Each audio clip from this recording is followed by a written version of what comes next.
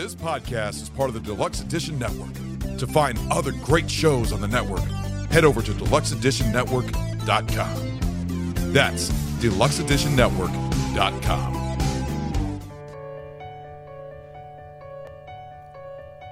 Hello, welcome to Hidden History, an Odyssey Through Time.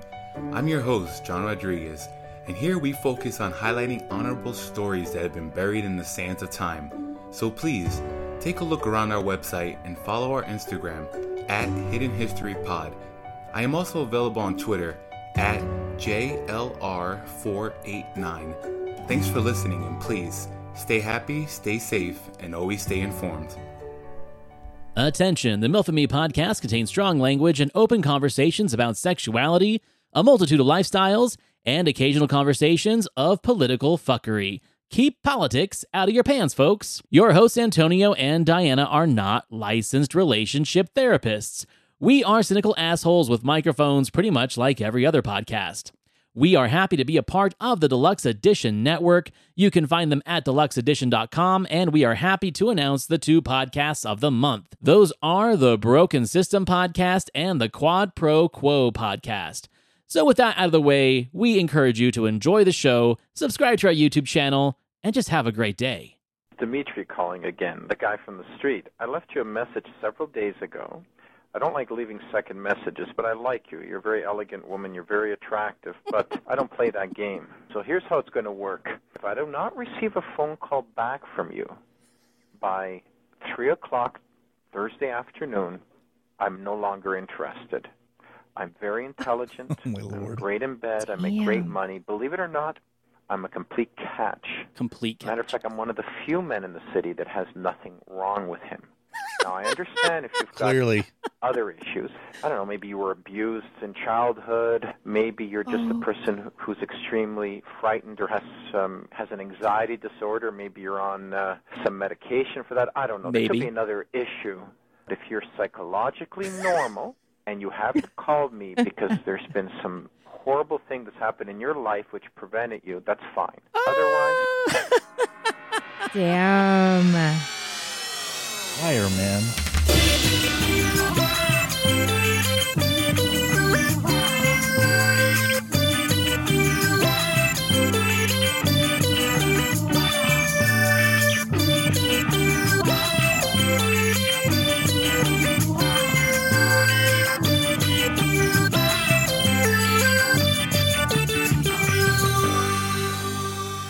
Hello and welcome to the MILF and Me podcast. I'm your host, Antonio, here with my lovely co-host, Diana. And, Diana, we have someone sitting on the couch next to you today. Yes, we do. How about you introduce yourself, my friend? My name is Jay, and I am an amateur practitioner of Shibari. Shibari. You sent me the link to this, and I was fascinated.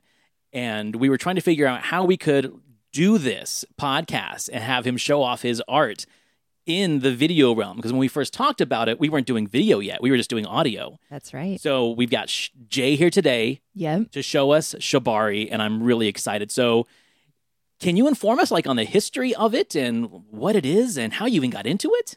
Yeah, so Shibari, I mean, it's a Japanese, the simplest way to define it is that it's a Japanese rope art, typically used in BDSM circles, but not limited to that. There are times where Shibari is strictly ornamental and decoration, like it's just an art. There are other times where it, definitely delves into the more sensual realm. It's not like an ancient Japanese art or anything like that, but it has been around for a while. And there's actually even a couple places here in Salt Lake that, schools that will, they offer classes and will teach you, from beginner all the way up to some super advanced stuff.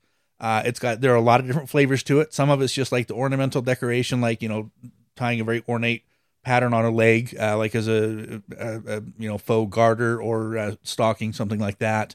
We might do one of those today. And it can go all the way up to, full restraint, where, arms and legs are bound tightly, or even suspension, like using the ropes to suspend someone from a frame tied into some contortion. So what is the path to get into Shibari? Because I have a really quick thing to interject. Sure. We've talked about bondage and BDSM before. We did a full episode on it. Yes. And we've both agreed that it's something that we are fascinated by. Sure. but at the same time also like a little bit intimidated by. Sure. But I think the part that scares me the most about bondage is the whole leather and the spikes and the restraints that look uncomfortable, metallic and chafy. Yeah. But then when you showed me the pictures of the stuff that he's into, it's beautiful. It's gorgeous. You're right. Yeah. It's like a art, but also with like the sensuality of erotic restraint. Yep. Yeah, it's sensual. This is nylon rope is what I prefer to use. There's lots of different varieties, but like feel bad. I mean, it's it's soft it's and super comfortable. Yeah, it's not something that's going to bite into you or chafe you unless you want it to. Unless you want it to, yeah, right? Exactly. Like there's different levels of degree of, let's say, pain and pleasure that you can bring into Tighter, your do ballet. it tighter. Yeah. Make that shit tighter. I prefer nylon rope just because it is more comfortable, and I like the way it feels running through my hands. Like it is regardless, it's a very tactile experience for me. Right. And so I like the way nylon rope feels, but it's also important to me how my partner feels and what they want, I have used hemp rope. I have used, jute and something that has a little more texture to it. And, depending on who my partner is, like there are partners that they want the marks left on their skin, even if it's just for, half an hour after I've untied them, they still see the impressions from the rope. So it's really at their comfort level, but as the rigger, the one tying the knots, it's my responsibility. And I take this super, super seriously. Their safety is my highest concern. So although they may want it tighter, nerve damage is always a concern. Circulation is always a concern, depending on, the tie, joints, muscles, like you have to be hyper aware of them. And that's not to deter somebody who wants to get into it. Like there's lots of really great resources available online. And again, like I said, locally, where if you're interested in exploring this, there are ways to do it very safely. So my question, I guess, is which came first, like the passion for the art or the interest in bondage? Because for me, like I was talking about with Diana, like I do like the idea of light bondage. Sure. But I would have never thought of like the art and the practitioner of something like Shibari. Uh-huh. So what came first for you? For me, it was a partner who was, kind of introduced me to the BDSM scene, and I kind of dipped my toe in the pool. It's like, okay, there are parts of this that I'm not interested in, and that's, like you guys, the leather and the spikes and stuff, not my jam.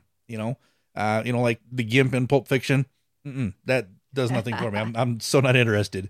But there are parts of it, like the power dynamics that are very appealing, and can be really rewarding, for both partners. And so I had a partner who was, kind of into, the BDSM scene and introduced me to, a few concepts and things like that, as far as like restraint. And as I just kind of started searching for, how can I do this safely? How can, let me get some information. Let me learn about this because this is something that's of interest to her. I would like to, support her in this and be a part of this. And just as I started searching, I stumbled across Shibari. I'm just like, oh, I've always had kind of an artistic streak, whether it's been drawing, painting, cooking. Like I love to create. And so the Shibari really appealed to me just from an artistic standpoint. Diana, what are your thoughts on this? Absolutely. Yeah. When he first told me about this, so I've known Jay for about 15 years, and we reconnected, went and had dinner and talked. And when he introduced this to me, wow. I mean, my mind was blown. I was fascinated by it because I didn't even know it existed, for one, right? Same with you. I just imagine leather ropes and whips and all the bullshit. I mean, it's not bullshit. It's just not for me, I guess. And this fascinated me. And I agree. I've watched some YouTube videos on it, and the photography that's out there with this very specific thing is beautiful. It's exotic and beautiful and sensual. And so that's why I was like, you need to be on the show. Like this is too good. Like I want to introduce it to people because I didn't know. I'm 42 years old. I didn't even know that word. Right. How many times have I texted you and asked you the name of it again? I had to ask like 3 times. Yeah, because Shibari, right? So now it's like in my mind, but yeah, chef. Or I'm sorry, I keep calling you chef, but I know Jay because he's been a chef his whole life, and he is a very creative man, and I've seen his art and his work, and this has just been such a cool thing that you've taken on, and yeah, I'm interested and fascinated by it. I think it's cool. That's why we have you here. Well, thanks for having me. So yeah, thanks for being on. But yeah, I'm excited. He's gonna do some things. Yeah, we're going to have a demo. It's exciting, and I'm a Yep. little bit nervous about it too. I'm like, okay, how are we going to show this on the camera? But I know we're going to figure it out somehow. Jay, what is the scene like in Salt Lake City for this? Like, is it a part of the bondage community, or does it have its own community that just practices this? And like, do the two intermix? Like, can you, or do you? I'm sure you can do whatever you want, but is it common practice to implement other types of bondage into Shibari, or is it something that is practiced on its own and then experienced in its own aspect, in its own like appreciation? Yeah, no, that's a great question. And in my experience, and again, I'm an amateur, my experience is somewhat limited, but in my experience, if you're looking at a Venn diagram of like, here's BDSM and here's Shibari, there's a fair amount of overlap. The Shibari just naturally plays well into most BDSM dynamics in my experience. And so, yeah, but also, Shibari has a very, specific and thriving community, in its own right. So if you just want to, learn Shibari as an art form, you can totally do that. You don't have to be like, I don't want to get into the leather and the spikes, and, I don't want to be in the BDSM scene. Totally acceptable. And you can absolutely do that. For me, again, there's a fair amount of crossover, just depending on my partner. A lot of times it will involve restraint. And it's more than just the art form. It's like, okay, let's take this into the sensual realm. What works for you? What is it that you're wanting? Right. I think one of the things that I find fascinating about this, especially in Salt Lake City, is Diane and I have like this idea that we know so much about what goes on in our own town because it is such a small fucking town, right? Yeah. Small Lake City. We've seen it all. We've heard it all. We know smelled it all all. the We know things. all the things. And then every time we have a guest on this show, I feel we learn something new. We've learned things about the polyamory community. We've learned things about the swinger community. We've learned things about like wives who are now finding their sexual rediscoveries and awakenings and like taking like sex courses and sex coaching, but not with their partner because they're ashamed of sharing these wants and desires with their partner. And so it makes me wonder if this is like something that is like more relevant to the underground than it is to just the general scene of sexual rediscovery in Salt Lake City. Because one of the things that we talked about, Salt Lake City's horny. Utah is horny. I hate that fucking word. I know you. That's why I say Can we it. choose a different one? Like, I don't know why. Okay, Miss You Webster's. is that why you say it? Is because I hate it? You're such a shit. That's why I say it. Did you see what I have to deal It's with? good content. Yeah, I get it. Find me another word. I don't know. Okay, thank you. I'll figure it out and get back to you. So yeah, I guess at the end of the day, my question is, what else do you think is going on in Salt Lake City that most people don't know about, that hasn't like made its way into the mainstream? Things that people mostly think about Salt Lake City being super conservative. And that's the weird thing, right? Yeah. Is that like it is. We're so not. We are we're so not. Yeah. But the idea, because of the religious aspects and the theologies of the state, make people think that we are like prudish. Everyone just hides it. They suppress it. They But don't talk everyone- about it. Oh no, but everyone's They're fucking doing around. it, but they're doing not it. talking about it. That's exactly right. Here's this is my take on it, because I'm a polyamorous man as well. So I'm in that community as well. And just the things that I've learned, since coming out as polyamorous, like it's weird, the realizations that I've had as I've had to kind of unwind my own social conditioning with my therapist, around this whole polyamory thing, because from birth, we're socially conditioned, for the Disneyland love story. Yeah. It's like, oh yeah, Prince Charming and Sleeping Beauty, and they live happily ever after. And, like anything outside of, cishet monogamy is like, no, that's deviant. That's fucking weird. Like that's, that's not for me. We're socially conditioned into that. I mean, the reality is just, on the subject of polyamory, monogamy only exists in a handful of species in the world. Right. And they're mostly fish and birds. None of the primates are. So like, I personally, this is just my own, world according to Jay, I don't think humans are hardwired to be monogamous. I think it's a socially conditioned, thing. And I think it's a choice. And it's not a bad choice. Like monogamy is absolutely a valid choice. It works for a lot of people,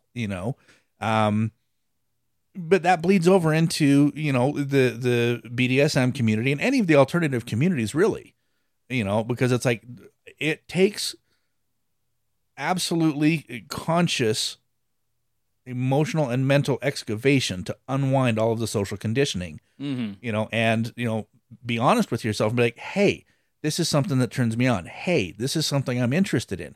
And I get that it's outside the quote mainstream, but this is something I want to explore. And I think especially with a partner, like if you've been with a partner for any amount of time, it's like you've kind of fallen into this is the routine. This is the, these are the scripts that we have.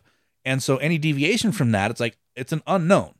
And as humans, we don't like unknown things. We like we like our comfort zones. We like what's known. So it's like, if I deviate from this script with my partner, if I tell them, hey, I would like to be tied up, or hey, I would like to tie you up, that's the possible ramifications of that are huge unknowns. It's like, okay, well, is this going to lead to divorce? Is this going to lead to a fight? Is this going to lead, what are the possible consequences of me bringing up this thing that I want, that that I'm interested in? Yeah. I think it's really interesting, and like, this isn't me just trying to debate. This is me every day. This shit goes through my head. Sure. And it makes me try and figure out the world more and more, because the world doesn't make sense. But what makes me feel comfortable is that we had to go through a lot of years of, like you say, social conditioning and conservative conditioning to get where we are as a society. But that doesn't mean I believe that that's where we should stay. Yeah. And I think that it's hilarious that there's so many conservative people, especially, and I don't care where you fall into this. We talk a lot about like this kind of neo-masculine red pill society that has like these real conservative ideas, but also they have like these real manly masculine ideas of like, well, I should be able to fuck whoever I want, but you as a female should be submissive to me. Mm-hmm. I personally don't agree with that. What makes me laugh is that these, like I said, kind of conservative neo-masculine guys have such aversions to other different sexualities and practices that, to me, it's a hypocritical idea to think that they can do it and other people can't. So I guess what my point is with that is like, yeah, we had to have these decades and centuries of, let's say monogamous and social constructs to get us to a point in society where we can start making decisions of how we want to live our lives. Mm-hmm. But at the same point, why are we pissing in other people's pools? Just let them live their lives and do the fuck what they want. That's the point. That's the whole deal. That's the point. Who fucking cares? Yeah. Like, what's the point of getting to where we are in this world, in this society, where we should be doing whatever the fuck we want right now? Yeah. But now we get a lot of people saying, well, I can do whatever the fuck I want, but you can't. Yeah, no, it's ridiculous. Everyone should be able to do whatever the fuck they want. Stay in your lane. Right. Be who you want to be. Whatever that looks like. It doesn't fucking matter.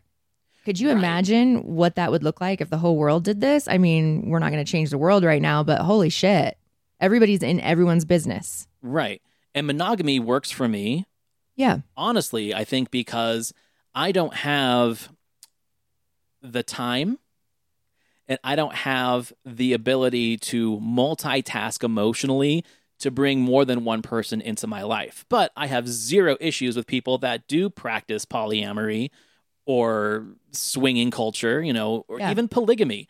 I think polygamy, too, is one of those things that's like a hot button topic because it's so associated with the negative sides of what, unfortunately, Mormons and FLDS people have made polygamy known as. Yeah. But also, why the fuck not have more than one wife? Or why the fuck not have more than one husband? Oh, I think about it all the time. I'm like, that would be really handy right now. It just sucks that like a word's been poisoned by the rhetoric that theological societies have made with it, where now we're talking about child wives and stuff like that. Could you imagine having like a wife that does your cleaning only, and a wife that does all the sex, and a wife that does all this? Could you imagine just or having a husband? Separate... That's the thing is, I don't think I thought about that too. It should not be narrowed down to like one sex having multiple partners. Right? Why can't a woman have more than one husband? I know. They'd like probably I said, fight each other. It would. I mean, we talk about simps all the time. If you had multiple husbands, we're talking about all simps. Like, you could not have the masculine macho alpha. I mean, right. What are you gonna have first husband? He's gonna be like, go fuck yourself to all the other guys. No, I wouldn't be able to handle more than one dude. But I've thought about it and thought, it's not quite a bad idea if you come to think of it. All the details involved, but that's a whole nother episode. That's a whole other episode. And I think relating back to the BDSM community, it's within the BDSM community, there's a hyper awareness of the power structures at play in any relationship. And consent is critically important. Like, that matters. Like, if you're in the BDSM community and you do not honor consent, you're going to be well known very, very quickly, and you will be expunged from that community. It is not tolerated. Right. You know? I've heard that a lot too with the swinger communities and like the polyamorous communities where, you know, when you bring in, let's say, vanillas as like tourists, you instantly kind of get like a mark against you of like, okay, we don't need you to bring in tourists. We don't need you to bring in people just to see how cool this lifestyle is. Like, there really is a very serious way of how they vet people. Is that why I haven't gotten any invites? Okay, so that's... Now I know. I think we talked about this a little bit on our swinger episode, but like some swinger friends of ours invited us into one of like the main Facebook groups of the swinger community. Yeah, And- invited Antonio and his partner, not me. Not me and Antonio. Oh, that's right. You didn't get invited. I didn't get a fucking invite, and I'm still bitter about it. Buff, I would be bitter too. Like, what the hell? Obviously, we weren't practicing, but it was like we were virtual tourists. Like and also, no one's there to talk shit. I was just curious about what the community looked like. Sure. Well, they were very good at monitoring who was actually interactive. And because I wasn't active, I got kicked out. Yep. I never said anything. I never did anything. But because of my inactivity, I was kicked out. Yep. But my partner was allowed to stay in because I think there is a fluctuation of men versus women. Because your partner's not a creepy dude. Yeah. I'm just kidding. I'm not saying you're creepy. I'm just saying that's what people think automatically, is that this guy is in the background, creeping in, observing, watching, listening. I agree, because my personal thought on the reason why they don't want just tourist dudes in there is I think that tourist dudes in there are just kind of in there just to like fuck. To watch. Yeah. Where I think the women are actually more interested in the lifestyle itself as a lifestyle, not as just like a sexual practice. Right. And that comes back to the power dynamics. Right. That's my point. Yeah. It's the problems arise in polygamy and polyamory and, you know, any other relationship dynamic that you choose when those power dynamics are unbalanced.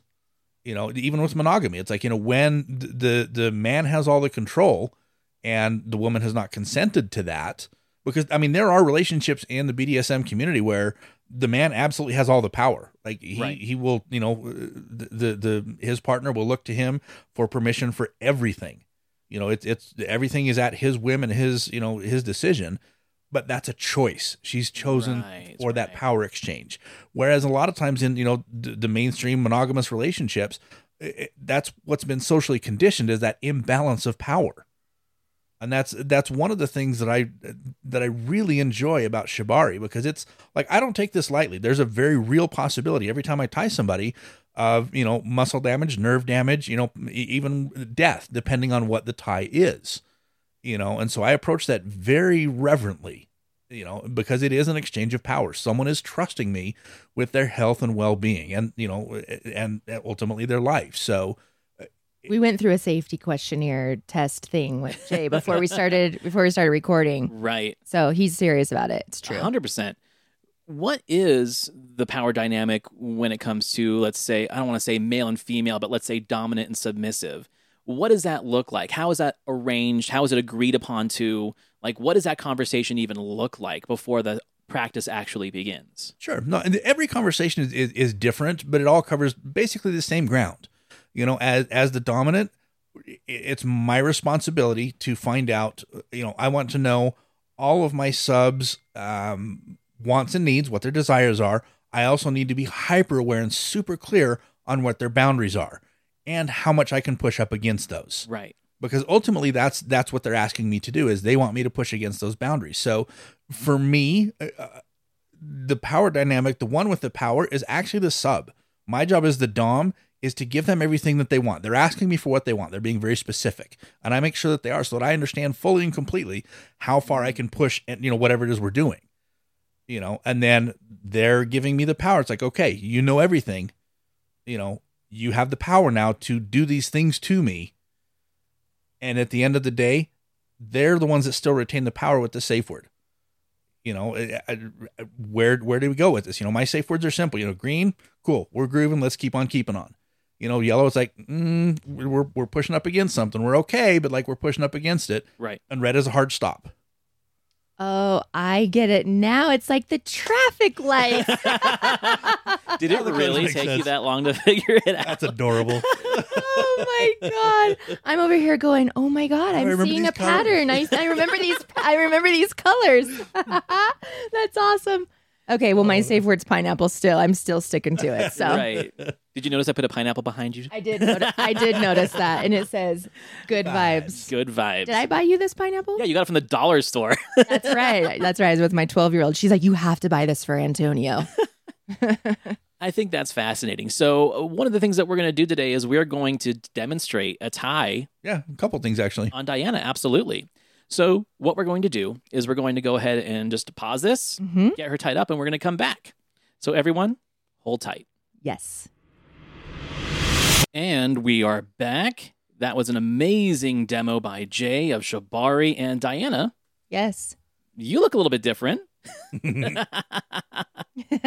Yeah, it was awesome. He's so talented. Thank you. What I really appreciated about the whole thing was the fact that you were so just informative about everything you were doing, that you were asking for consent on everything, that you were explaining your process as you were doing it, not just for the sake of the podcast, but as a soothing mechanism for the person that you're doing it for. And again, one of the things I mentioned during that whole process is that the amount of respect and consent goes against everything I've ever heard about what people do with this kind of practice, bondage, BDSM.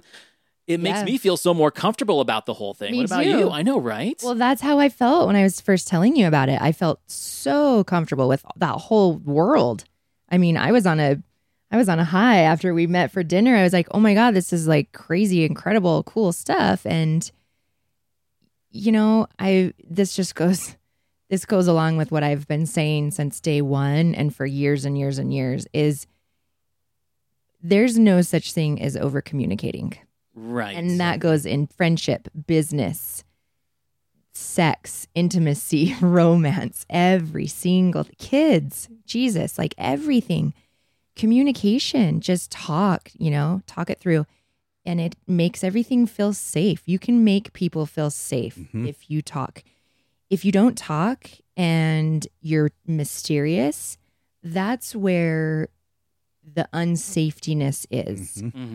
Right? And that's with everything, even like really dating, even relationships, like marriage, all of it. If you're not saying much and there's not a lot of words coming out of your mouth, there's some stuff That's going an issue. on. That's an issue. It's an issue, totally. So My primary partner is monogamous. And, you know, like from day one, like she knew that I was polyamorous. And when we decided to date, you know, we had the conversation very upfront. It's like, okay, so here's the deal. This is me. This is who I am. You know, totally understand that you're monogamous. Are you sure you want to do this? And she's like, no, I'm interested in giving it a try. Well, you know, let's date until it's not good for us, you know, because right now we're interested in each other. We're enjoying each other's company. And she has from day one always been super supportive. Like I find it interesting because I still have social conditioning that I need to unwind myself every single time. Like when I start flirting with someone new, I absolutely know that I'm going to tell my partner. She gets to know, you know, whether it's just innocent flirting and it doesn't go anywhere, whether I go on a date with someone else, like she's informed every step of the process for her own safety and health, as well as just the health of our relationship. But I recognize every single time I have this hesitation that comes like, I can't tell her that because it's going to hurt her feelings, or it's, you know, and it's just not true. So that's the work that I get to do to keep my communication with her clear, you know, so that the health of our relationship stays where it is. I'm glad you said that because it totally brings me to what I think Diana and I talk about every week on this podcast is that relationships should be evolving the same way that technology and social constructs, gender identities, we as humans are always evolving. Yes. And I think what holds us back are the people that say that there are certain things that should not evolve. And I think relationships, the social constructs, things like that, gender identity, I think there's people that have their feet so just dug into the dirt about that.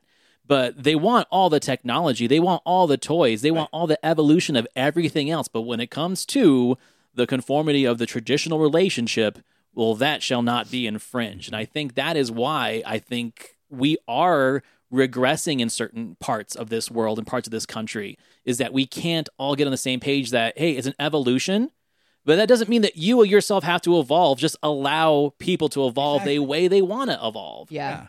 And I think in relationships, especially, like we as humans, we look for some sort of permanence as a sense of security. It's like, oh, I found this person that I like. Yeah. You know, I dig spending time with them. I want to make sure that they're always here because that makes me feel safe and secure. Right. You know, because dating sucks, let's be honest. Yeah, Who it feels does. safe and secure when they date? Yep. Nobody. But Right. So we want that safety and security. You know, it's like, okay, I want this relationship to be permanent. I want it to last forever. You know, I want to be with you until I die. You know, and that's just not reality. You know, as humans, we grow and evolve. I was married for 24 years. I'm still madly in love with her. Mm-hmm. You know, and we still have a great relationship, even though we've been divorced for 5 years now. You know, it's like the relationship changed and evolved. I changed and evolved. So did she. Mm-hmm. You know, when we first started talking about separating, you know, she brought up the point. She's like, "You're not the man I married." And I was like, "No, I'm fucking not. And you're not the woman I married, nor should we be." It's been 24 years. We better be different people. You know, Right. We've grown and evolved. And so I think But what if you grow and evolve together simultaneously? Do you I think that's a beautiful thing. That's a I think beautiful it's thing. There's nothing absolutely- wrong with that. No, It's I know just- there's yeah. nothing wrong with it, but I just mean, what's your opinion or outlook or belief on being able to spend your life with someone if you're evolving together? I think it's 100% valid. It Yeah. can absolutely. Yeah. Yeah. That's literally what I've been looking for the Yeah. past 11 It years. is. And It I is. know it exists because Yeah, I've seen it it with does. other people, but it takes two very special human beings to be able to evolve together, and a lot of communication, a lot of emotional maturity. You don't ever stop doing the work ever. Ever. And it can be exhausting, and you have to know the balance of, let's just be surfacey for a minute and then let's go deep and let's get deeper. And that's the tricky part of really true relationship that lasts, is the finding the balance. And being willing to be that vulnerable with your partner, because being vulnerable with your partner, don't care how long you've been together, it's still scary every single time. Absolutely. You know? 100%. Yep. But yeah, this tie is fucking awesome. Thank you again. Thank you.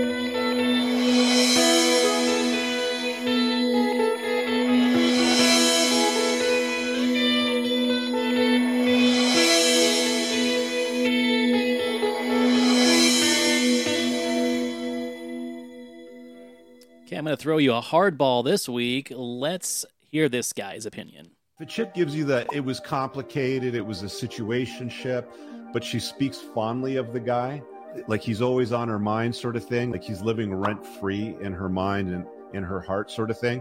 That's an alpha widow. Like, that's a woman that hasn't gotten over a guy from her past, which she deemed to be high value. In many cases, if she can't get over him when she's dealing with you, that generally means she saw him as higher value than you, which is why she always thinks about that dude. You'd never want to be a chick's second, third place. Always be her first choice. Okay. Yeah, I agree with that. However, he's way too surfacey to be saying shit like that because it has nothing to do with the dude.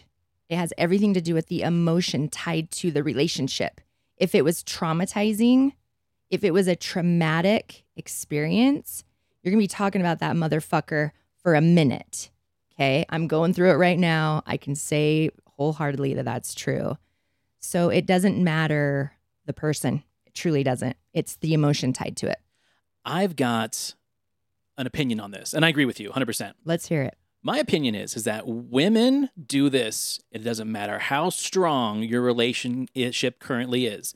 There is always going to be a person, a dude, it might even be a woman, in your female partner's experience that she's always going to consider higher value than you. That doesn't necessarily mean that she loves you any less. That doesn't mean that she respects you any less. But there is always going to be someone in her mind that was like, wow, we talked about this before, the one that got away or the whatever, the should have, would have, could have. I think that men have the exact same process, but instead of value, it's sexuality. Yeah. I think that men think about partners who are maybe more sexually adventurous or kinky or more willing to pleasure than the current partner than you're with. And that doesn't mean that they have any less respect for the partner that they're with.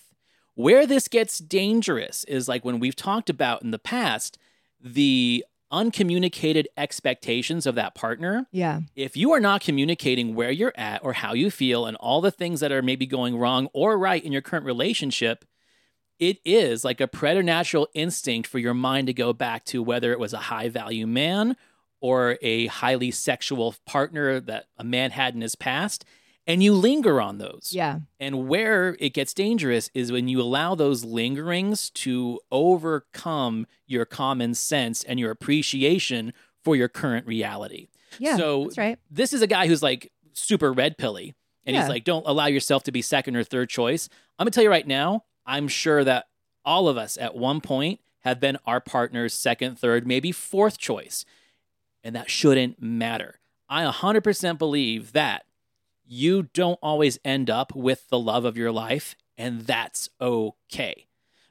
But I think it is important to recognize the signs of when there's, let's say, waning and wanting and maybe some dissatisfaction with the place you're at with your partner. And if you're not communicating, that's where things fall apart. I mean, listen, we can communicate we can create our situation. We can create whatever we want. We can create whatever relationship we want. We can create anything we want with words and communication with the right person. It takes two to do that. Right. But if you're having thoughts about an ex or a person that you were with in the past, talk about it. Right. There's no reason why you cannot, because at the end of the day, you're getting in bed with that guy. At the end of the day, you're sleeping with him. At the end of the day, he's taking you home. It shouldn't matter. Conversations about someone from your past shouldn't matter if they're a secure, confident human being. I agree and disagree at the same time. I agree that there is a time and place to have those conversations. For sure. But it is also obvious to one partner or another if you just start mentioning and name dropping exes on a regular basis. To me, that is unhealthy because you are starting to create a situation where, oh, now my partner is beginning to feel insecure because I keep name dropping an ex. I'm guilty. I've done that several times. And my partner's like, oh, you're talking about so-and-so again. And it's not that I was intentionally trying to make a point that like, oh, I enjoyed this time with so-and-so. Right. It was things like we drive past a sign or maybe we're going through a town. I'm like, oh, I was here one time with so-and-so.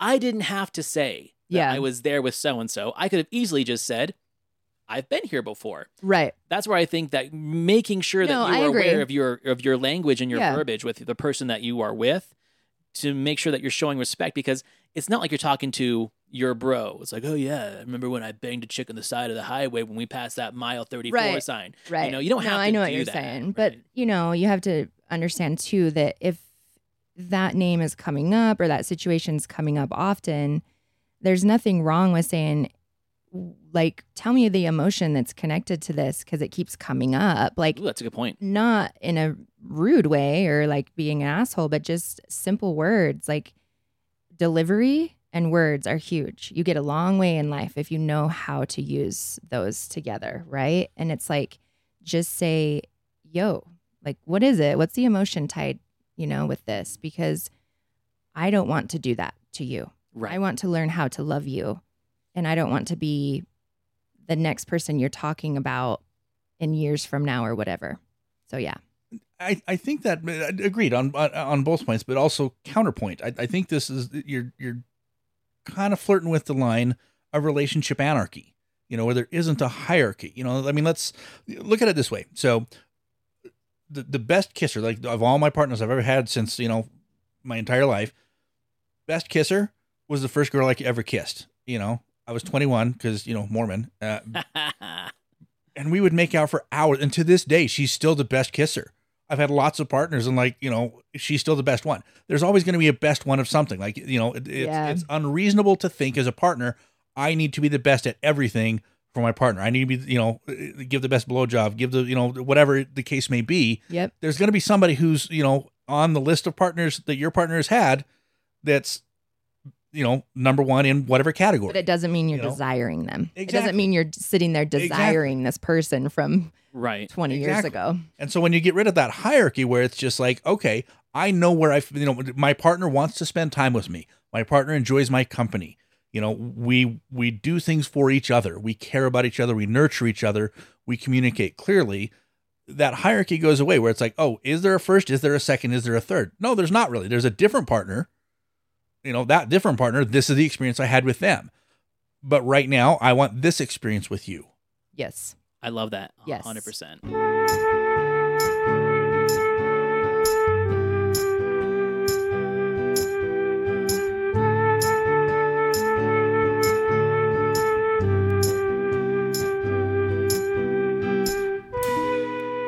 Jay, I can't thank you enough for coming to the studio today, talking about your passion, talking about your art, and having the opportunity to see you demonstrate it here in person. It was really exciting. It was a genuine pleasure being here. Diana, thank you for letting me tie you. Yeah, no, it was awesome. I think it's so cool. And it's comfortable. Right? It's like really comfortable. I mean, it's kind of tight, but I don't think I would feel comfortable if it wasn't tight. Does that make sense? Like if it was loose, I'd be like, I don't know. I don't feel sexy. I mean, you want to feel secure. It's like a well-fitting bra. Yes, it is. Yes, exactly. Or like a thunder jacket for your pupper to keep him from freaking the fuck out. Exactly. Yeah. So I guess my question for you, Diana, is this something that you would do again?